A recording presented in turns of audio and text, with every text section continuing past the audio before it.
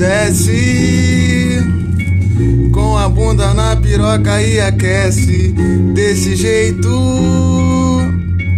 que eu sei que você gosta porque tu é faixa rosa. Desce, desce, desce, desce, desce, desce. Ela quer sentar pro shake, que o moleque é muito crazy. Abu salam aleikum, rebola assim pro shake, rebola na piroca daí. Desse jeito quando eu te conheci você era fudida, fudida. Ficou gostosa e bonita e fez várias amigas, amiga. Tá suave, eu tô fraco, agora ela quer sair com outro macho. Mas eu me lembro quando te conheci fudida, tava deprimida. Depois que eu patrocinei, abandonou, fui curtir a revoada com o Júlio Shake. Vai brotar na minha fã até de manhã.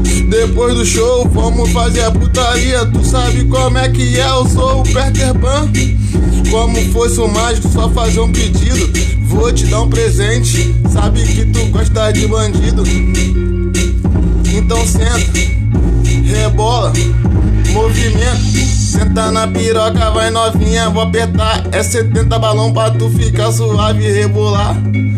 Então desce pro estrela, pitibuzado, ela quer sentar, fumando um baseado.